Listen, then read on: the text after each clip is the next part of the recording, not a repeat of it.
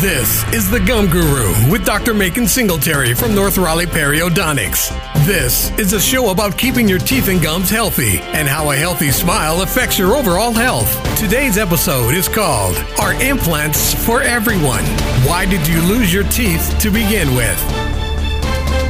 Welcome to the Gum Guru podcast with Dr. Macon Singletary. I'm Jason Kong here with Dr. Singletary. And Dr. Singletary, as we just heard, we're going to be talking about implants today and who they're for. So let's just start there. One, quickly, what is an implant? And two, is it for everyone? Well, Jason, an implant is a artificial root, so to speak. Usually it's titanium. And titanium is a very biocompatible metal. There can be zirconium implants for people who have metal sensitivity, although zirconium is in the metal range as an element, but it's a zirconium oxide. But it's a way of replacing natural teeth without having something removable. Gotcha. So we can replace teeth that way. So is this something that we should all do? I mean, I don't want to have to take care of my teeth for a few more decades, Dr. Singletary. Can I just go ahead and get a bunch of implants now? Can I do that? Does that work for everyone? I tell you that some patients come in and say, "Hey, I just took them out and do implants," and the question would be, is an implant for everybody? And not necessarily. The three things that I look at when a patient comes in, sometimes they come in for an initial exam and they want to replace missing teeth, or they may be periodontal involved, or it's a second opinion. But the three things that I look at is actually the four they have to satisfy to be a good candidate. Are they periodontally stable? And in other words, why did they lose their teeth to begin with? If they lost their teeth due to periodontal disease, you'll lose an implant just as easy. So that's something that has to be under control and understood. Second is, do they smoke? Nicotine's the kiss of death to implants. Nicotine affects bone metabolism and blood supply and turnover rate, collagen, and bone synthesis. So that implant relies on bone integrating to the implant post. So anything that impedes that is going to affect the healing of the implant. Third is, are there medical issues like autoimmune disease, osteoporosis, and they're taking medication for that that makes the bone dense, and therefore the blood supply to the bone is less. And even though the bone, we think our body, we look at it and think it's static, but it's not. It's dynamic. It's constantly changing and turning over, and cells are being made and taken away. And if anything affects that, it's going to affect the implant particularly. The tooth, the natural tooth, has forgiveness. You can get bone loss around it, but you can attach bone back to it, a ligament and bone. That's a more natural way of maintaining, if you can. You want to maintain your natural teeth.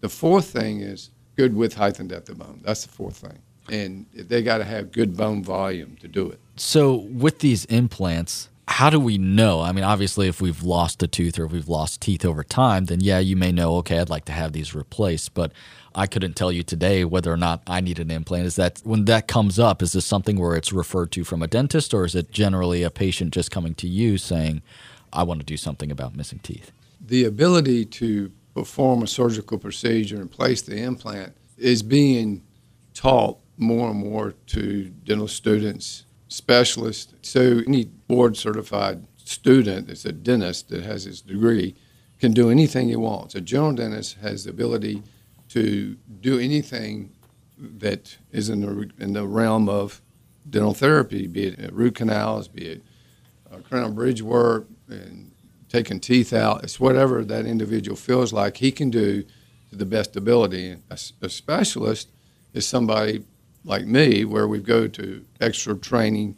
We look at evidence-based treatment, look at the research, and sort of understand why things are the way they are, maybe in a little bit more detail. Not that a general dentist can't do it. So anybody can do it. It's just a matter of the comfort level. What we're seeing today, though, there's been a pendulum swing from implants. When I first started doing them in 1986, not everybody was doing it. It was basically specialists. And then as training came about, more dentists were doing it across the board. But what we're finding is that rather than trying to save the teeth are being removed and implants being put in. And now what we're seeing is it's not the greatest thing since sliced bread. There are issues with implants. You can get inflammation around them. And once the titanium has inflammation around it, the pH goes down, makes it acidic. It oxidizes that implant post. The body doesn't like titanium oxide and will try to reject it. So does it mean you've lost the implant? No. But why would that happen? Inflammatory gum disease is a big one and a major one. And so if somebody loses a tooth due to periodontal disease, they need to be real aware of the fact that they can lose their implant as well. It may integrate initially, but they're spending a lot of money to replace that missing tooth, be it individually or in a bridge or even full mouth implant therapy. And that's a lot of money that you're spending money into or investment into your mouth that potentially you could lose. And that makes sense. So in this instance, there's underlying symptoms or causes there that may have caused you to lose your natural teeth. And so if you're not solving that problem, then you're just setting yourself up for failure with the implants. Exactly. Those things that I look at, the medical history, the way the teeth fit together, are they susceptible to gum disease? Do they smoke? Those things go in when a patient comes in, or if it's a second opinion, or they found out about us, they're referred to, or heard the podcast and they come in. I'm looking at those things because I treat the patient like they were me or my family. I'm not going to put an implant in anybody if I think that potentially they may have an issue. I'll give them the facts, what they need to look at and understand before they pursue the treatment. Obviously, the best treatment would be a fixed situation where you don't have anything that's removable. But, because the pendulum is swinging back to, okay, maybe not everybody is a candidate, maybe just because a tooth has a fracture, maybe we could do a procedure to save the tooth rather than taking it out and doing an implant. But if a tooth comes out, are there other options? Can we do a fixed bridge? Yeah. Can we do a removable device? Partials.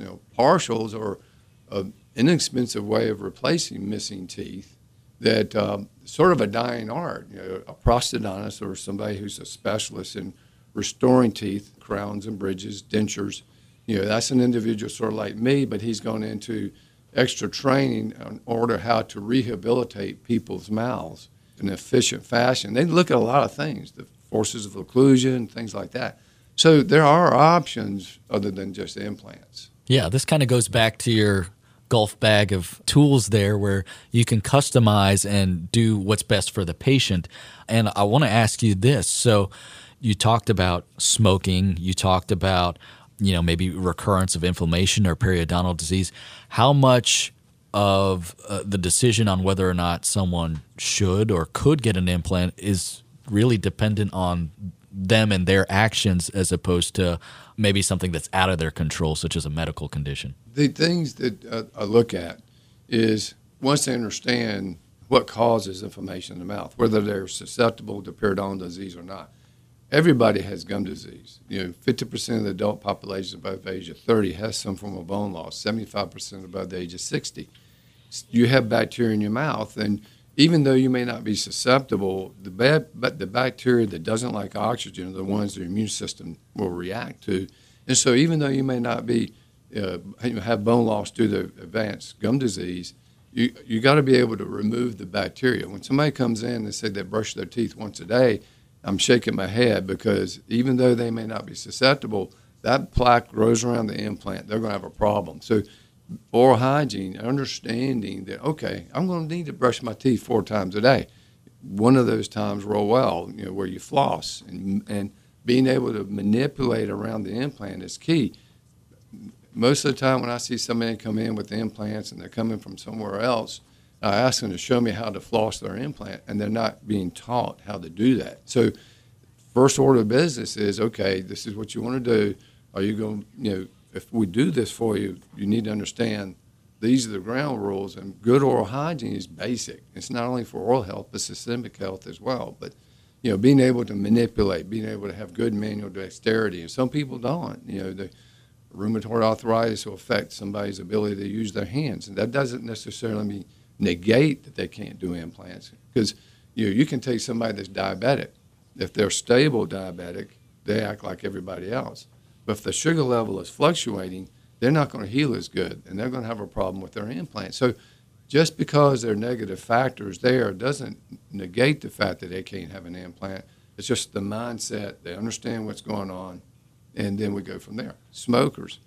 I've have done implants in smokers. But I tell them, if it fails, it's most likely right off the bat, it's because of nicotine affecting bone metabolism. You need to be aware of that. Now, failure of an implant sounds really scary to me. Is there pain associated with that? What happens when an implant fails? When you have inflammation, the American Academy of Periodontology has a diagnosis of periodontal disease. It's stage 1, 2, 3, and 4, and then they have levels A, B, and C, depending on the medical condition of that patient.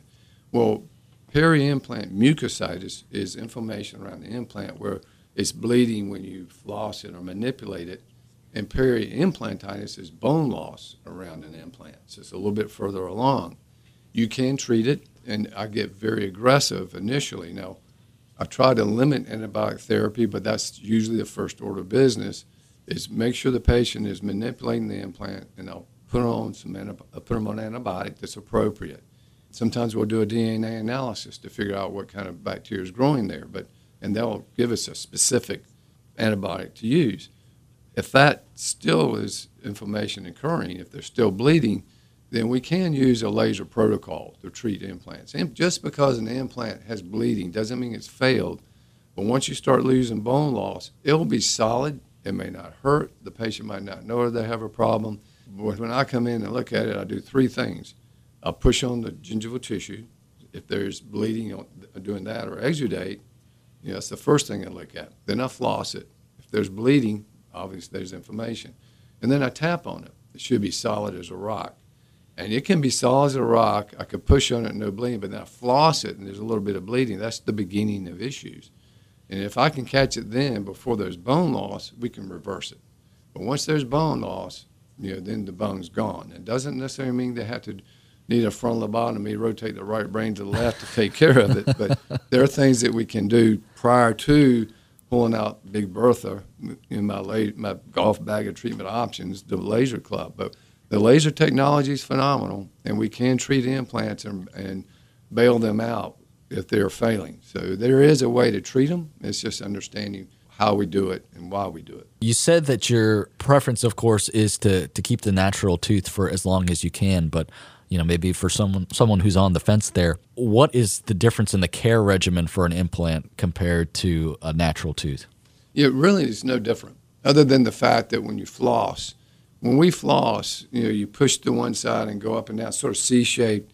With the implant, you have to, the diameter of the implant rarely recreates the natural diameter of the tooth. So when a crown is put on an implant, the shape of the crown goes into the implant as a concave kind of contour. And so you have to get up around the post of the implant, push toward the implant post, and buff it. And so it's a little bit different. But you brush the same. You can eat them. I mean, obviously, two things bring implants down. Trauma, like crunching ice, almonds, nail biting, pin chewing. You don't want to do that on an implant. And gum disease. So if you have inflammation under control, normal function, the implant will last. Once it integrates and you're taking care of it and you pretty much understand, like if you pass all my tests, an implant should have a good long-term prognosis. Yeah, that's great. And it's up to us to make sure that we're taking care of ourselves and our mouths to make sure that we can keep our teeth or if we have implants, our implants as long as possible.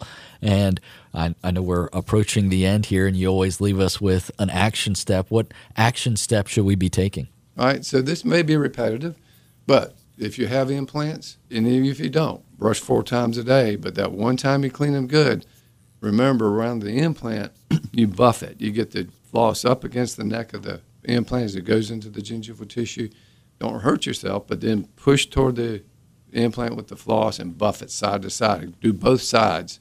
And if you do that real well, once a day, but brush 3 other times, as long as you don't see bleeding. If you see bleeding that persists more than a couple of days, then call your dentist or call us, and we'll tell you how to take care of it.